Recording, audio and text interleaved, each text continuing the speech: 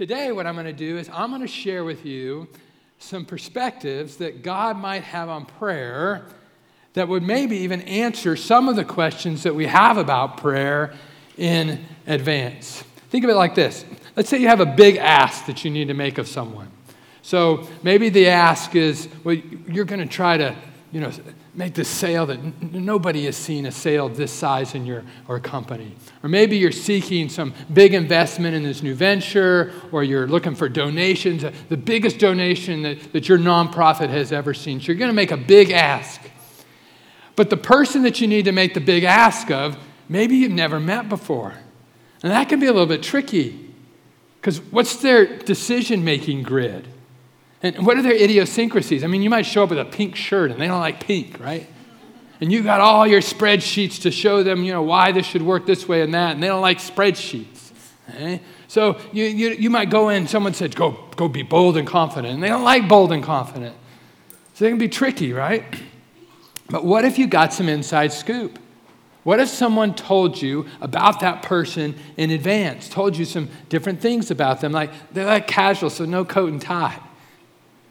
Or maybe they tell you that they love kids, and so you ask about their kids, or you show what your ask, how it ties into kids. Or maybe they're really into measurables, right? They're sort of a nerd, and they got to sort of see everything sort of knocked out and how you're going to address it, so you come in with your grids that way. That sort of information would be pure gold, because now you'd feel a lot more confident going in and approaching that person and making that ask. And I think the same would be true with God as well. That there's some things that we could learn about God that if we understand these things, it would shape the way that we would approach Him and maybe even answer some of the questions that we have about this thing called prayer before we would even ask them. So here's what I'm going to do. I'm going to share with you some thoughts that I think that God might have on prayer. And here's the first one. The first one is this.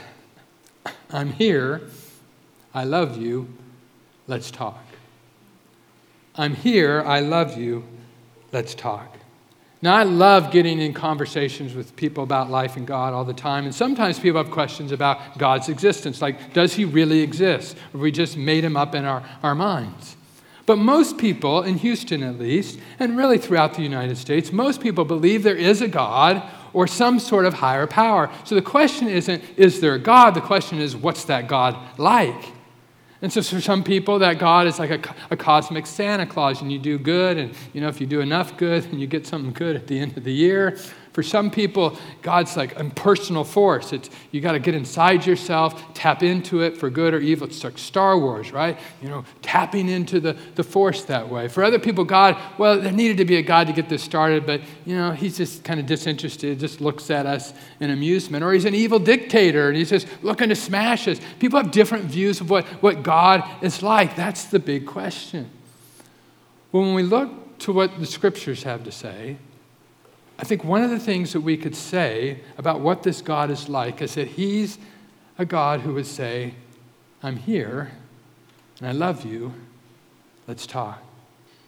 And we think of prayer as that thing that we do towards God, but the reason that prayer is even a thing is because God is there inviting us to come into conversation with Him.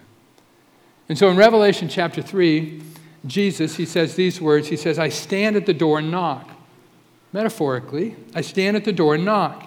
If anyone hears my voice and opens the door, I will come in and eat with him, and he with me. You see, this doesn't sound like a distant or uninterested or a God who really doesn't like what He's made. This is a God who wants to get in there with us, who wants to hear our stories, who wants to hear what's going on in our lives, who wants to interact with us, who wants to give us advice, who wants to share things with us. Now, there's places in Scripture where we see God disciplining people. Kind of gone off track and disciplines people, and Scriptures even say that God's doing that today at times. But one thing that's really clear in Scripture is that God doesn't take joy in that any more than a parent does, a good parent, right? It's not like, they took cookies from the cookie jar.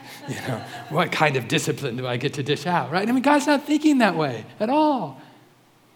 He takes no joy in that. In Ezekiel, the prophet says, I take no joy in dishing out this punishment here. What he takes joy in is when we are willing to see him as a trusted father and enter into conversation with him. So Jesus, in one of the biographies of his life that we see in the Bible, said this. He says, which of you, if your son asks for bread, will give him a stone? Or if he asks for a fish, will give him a snake? It's a rhetorical question, right? I mean, no good mom and dad is going to give a stone when someone asks for bread, or snake when they ask for a fish. And Jesus goes on and he says, if you then, though you are evil, know how to give good gifts to your children, how much more will your Father in heaven give gifts to those who ask him? So what Jesus is saying here, it says, if you trust your father and mother, or if you trust a friend, or you trust these neighbors or colleagues or brothers or sisters, you're willing to go in and have conversations with them and to ask things of them, maybe even ask a favor of them. And God is saying, if you're willing to do that of these people who aren't perfect, who do evil things at times, why aren't you willing to come to me? Because I'm here. And I love you. And I want to talk. Now, the second thing that God might say to us in regards to prayer is this. No, I can't say yes to everything, and believe me, you don't want me to. Now, some of us have become jaded by prayer because maybe we prayed for something and it was even a meaningful thing and it didn't come to pass. We didn't get what we wanted out of it. And so we wonder, well, is God really there? Or maybe he's there, but he doesn't really care about me. Now, that could be one conclusion. Another conclusion could be that God has good reasons not to answer that prayer in the affirmative. You might say, well, what I'm asking for, it's for my child to be healed or something like that. What good reason could there be that God wouldn't answer that prayer in that way? I don't know what reason that would be. But just because we can't see the reason doesn't mean there isn't one. If God is the master chess player, then there's going to be times when he's going to make moves that we cannot understand, but it doesn't mean that it's not a good move. So there's a portion of Israel's history when they were ruled by judges. They're not judges like today, right? Judges, you go into a courtroom today to decide a case. That wasn't the judges of the Old Testament. The judges were people they were part sort of spiritual leaders, although they often weren't very good at that. And they were part military rulers where they would lead Israel into battles when the enemies would come against them. And so they were this odd mix. And it was a strange arrangement for 300 years of people of Israel being led by these judges. No other nation had it that way. Other nations had kings and all the pomp and circumstances. They had the palaces and the robes and the crowns and that kind of thing. But not the Israelites. They had judges. And they looked at these other nations and they said, some of these nations seem to be doing better than us. Maybe that's what we need. We need a king. That will do it for us. God's like, you don't need a king. You need to get back to me. But the people are adamant. They said, we want a king. Give us a king. God says, okay. If that's what you want, you can have a king. And as you might guess, it didn't turn out very well. Saul was their king. He was big. He was handsome. Everybody looked at him and said, oh, he can play the part. He'll be a really good king for us. He was a disaster of a king. He was shaking in his boots when any enemy of any size came up against him. He would do rash kinds of things. He would send his men out in battles and they wouldn't be allowed to eat while they're in battle. And anybody who was successful underneath him, he'd try to knock him off because he was so nervous about his own position and power. He was a terrible king, and you have to wonder if some people said, why in the world did we force God sort of into this proposition of having a king? He said, no, we should have listened to him. Over the years, it's been my privilege just in being in relationship with a lot of people to hear about a lot of marriages. And some marriages going great and some marriages not so good. And in some cases, some of those marriages, it's two good-natured people and they get married, but they sweep some things under the rug over the years and soon there's a big mound and now they got to deal with it. In other cases, it's two people who from the very beginning really weren't interested in God and listening to Him, and they were just lonely and they wanted to get together, and boy, it was a mess from the start. See, because there's worse things than loneliness. And God knows that there's worse things than loneliness. And so sometimes, even in situations like that, He'll say, no, not yet, it's not time. And we're in those situations and we say, man, I don't want that answer and it doesn't seem good. God has good reasons sometimes for saying no. We don't want Him to say yes all of the time. Well, third thing that God might say about prayer is this: pray bigger prayers. Pray bigger prayers. Now, probably most of you, or a lot of you here, if you've got enough age on you, have negotiated for something big in your life. A car, a house, some sort of new position or salary, whatever the case might be.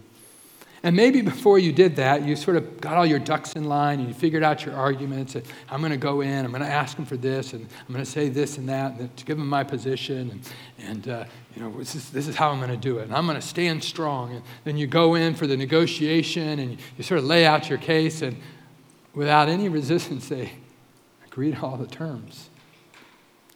Now, in one sense, it's pretty good. Like you got what you wanted. In another sense, if you've ever been in that position, you say, man, I left something on the table. I could have even gotten a better deal out of that. And sometimes I think we do that with God. Like we ask God of things, but we really under-negotiate. We don't ask for things sort of big enough. So God, I think He's interested in the little things of our lives. I mean, our vacations, or, what school maybe we should go to, or, maybe he's interested in, is it this house or that house? They're kind of the same, but which one? I think He's interested in those things. But sometimes I think He wishes that we would just grow up a little bit and ask for even bigger things. So one of the things that's really clear throughout the Bible is this, is that God says, don't spend all your time thinking about the stuff that builds your own little kingdom here. About accumulating all the things that makes your little lifestyle better. Because all that's not going to last into the future. Set your mind on the things that'll last forever. It's people, really. He says, think about ways that you can help them and move them towards the Lord. That's the bigger thing. So Jesus, right, so intentional with His disciples from the very beginning. First day that He meets them, He says, I'm going to make you fishers of men. Now, they're fishermen already, right? They're fishers of fish. And sometimes Jesus gives them more fish. That's great. And sometimes God wants us to ask for, Lord, can I have some more fish? And He's okay with that. But sometimes He wants us to think bigger than that. He wants us to be fishers of men, not just fishers of fish.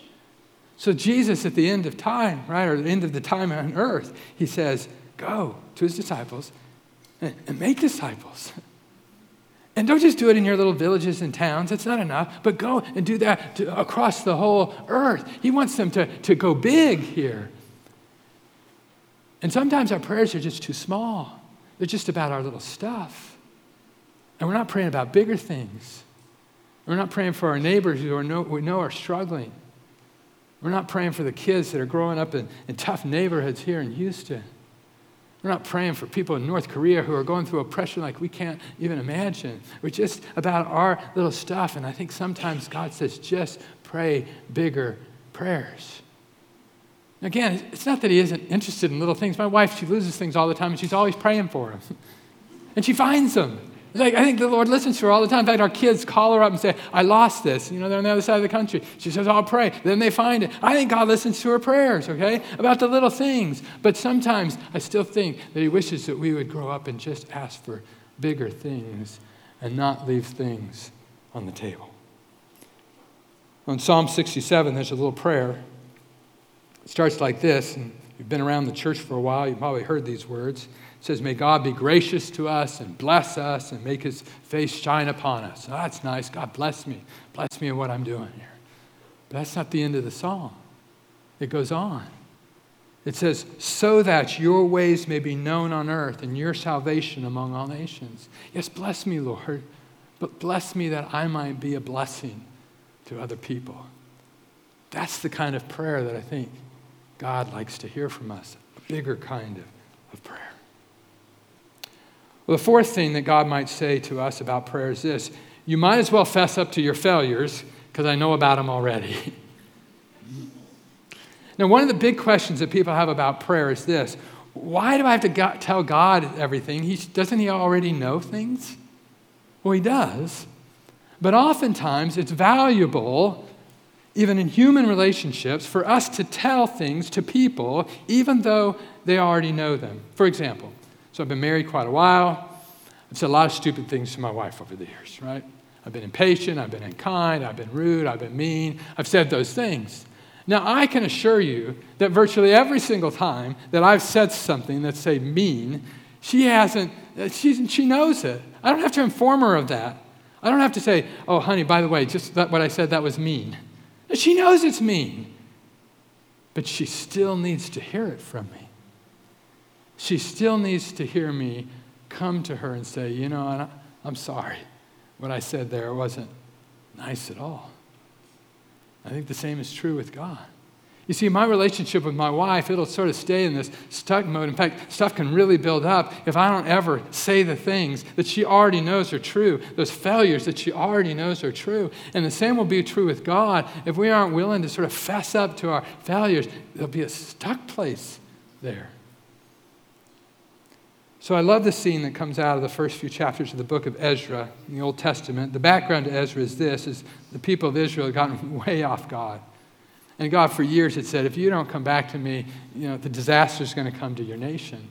And so they didn't come back to him, and disaster comes to their nation, just as would be expected. And it comes in the form of the Babylonians, King Nebuchadnezzar, and comes in and he destroys everything, kills most of the people, takes some off his slaves, destroys Jerusalem, destroys the temple. Everything's a mess. Now God, because he often leaves a window open for us to come back to him, some 70 or so years later, allows some of the Jews who had been scattered to come back to Israel. And so they go back, and what's really telling is what they do when they get back to the land. Because the first thing that they do is they go to the temple site, the old temple site that had been completely destroyed, and they rebuild the altar. They rebuild the altar. Because the altar is that place where people would come before God admitting their sins, and they'd offer the sacrifice saying, Lord, make atonement for my sins because what we've done is wrong. Have mercy on us.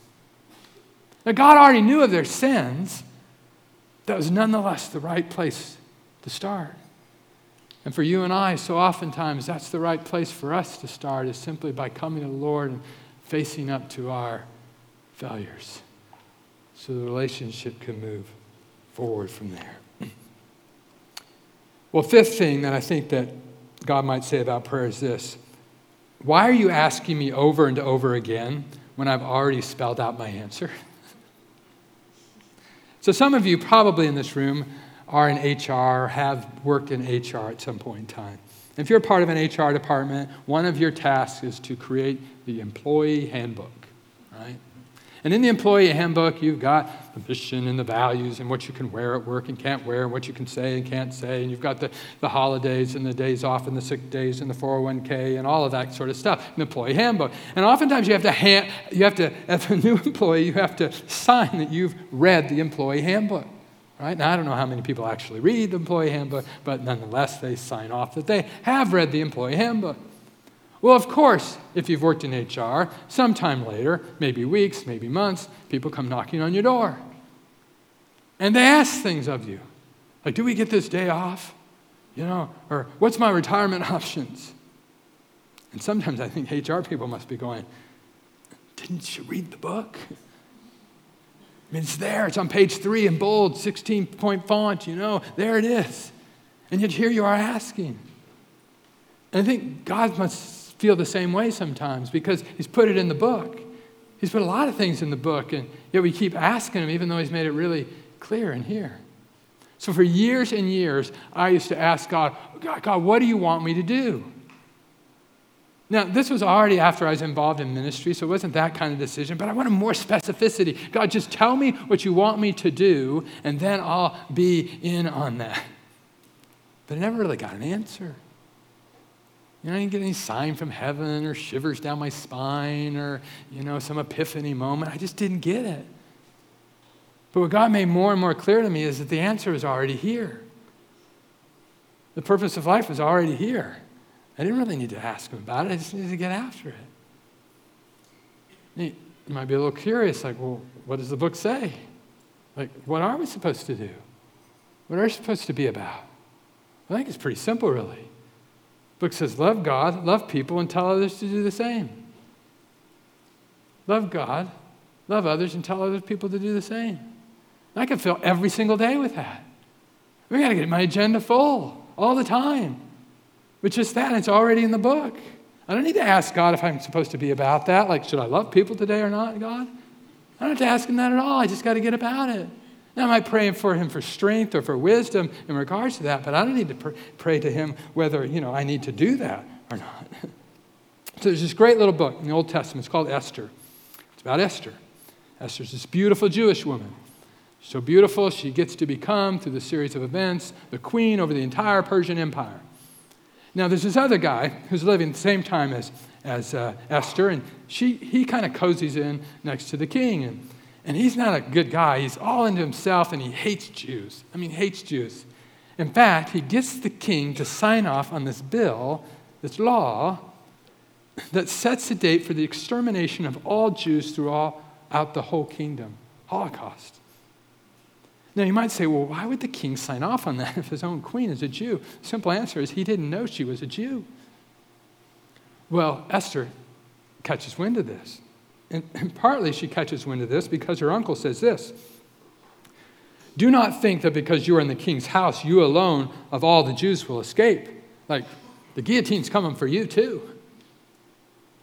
But then he goes on and says, but who knows but that you have come to your royal position for such a time as this? Like, God has put you in this position to stand up for the Jewish people at this time. Now, it's really interesting to note here is that we don't see Esther wringing her hands going, I wonder what I'm supposed to do, and praying about it for weeks and months and going into all this consultation. Not at all. In fact, she writes a note right back to her uncle. And this is what she says. She says, go gather together all the Jews who are in Susa and fast for me. Do not eat or drink for 3 days, night or day. I and my attendants will fast as you do. When this is done, I will go to the king, even though it is against the law. Even though it's against the law to go in uninvited, even if you're the queen. And if I perish, I perish.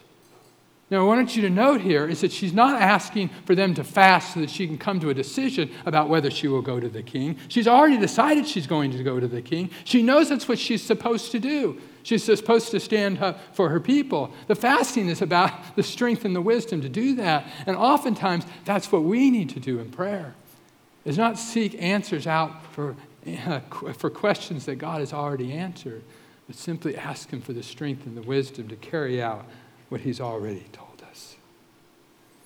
The sixth thing that God might say about prayer is this: I don't like being last in line.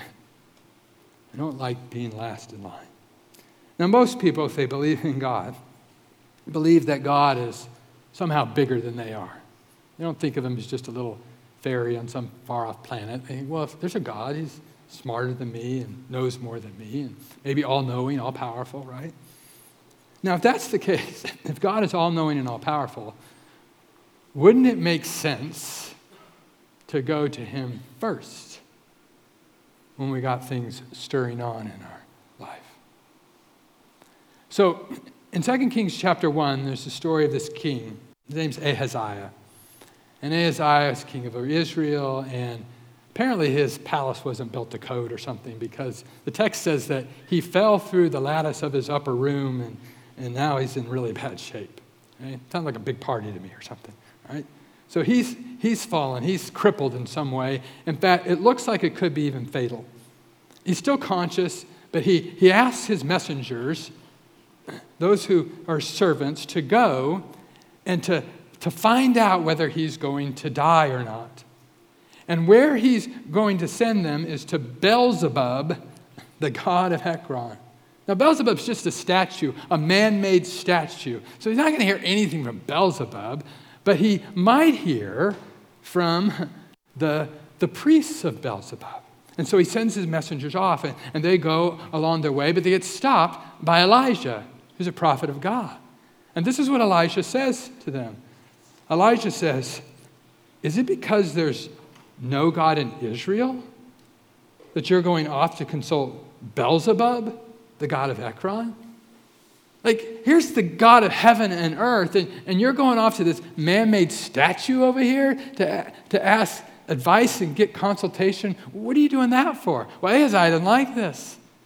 And so he sends another group of messengers, and Elijah stops them again, and another group of messengers, and Elijah stops them again. Finally, Elijah goes straight to the king and says, "What's the deal, king?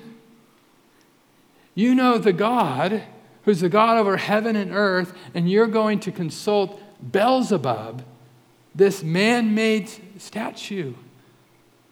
I don't like being last in line," God says. You know, so oftentimes when things are stirring in our life and we got a big decision, boy, we'll go talk to these people and we'll look for this kind of a sign and we'll read the horoscope and we'll do all kinds of things to sort of discern whether this is the right way. And then maybe we'll tag on a little prayer to God at the end. God says, no. I made it all. Come to me. Put me first in line. Doesn't mean that God doesn't speak through people and through events. He can do that. But come to me. God says, come to me because I'm here and I love you and I want to talk. Let's pray.